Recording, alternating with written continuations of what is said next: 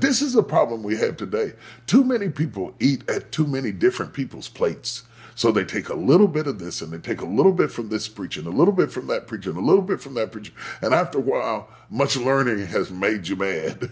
You've gone off the deep end. You don't, I know it's old school and it's old fashioned, but my mother used to teach us, you don't eat at everybody's house. You just don't eat at everybody's house. And the people today, they do things much differently. But what Mama was teaching us about natural food is also true about spiritual food.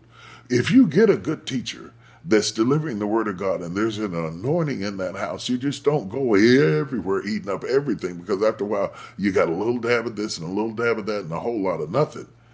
So you need to be clear and careful about who teaches and what you study, and then search the scriptures yourself. You have a responsibility not to be breastfed the word of God, but search the scriptures for yourself, for in them you think that you have eternal life. That's what the Bible said. And so that you would have a clear understanding of the word, I'd like for you to open your Bibles, and I'd like for you to follow me along in the Word of God.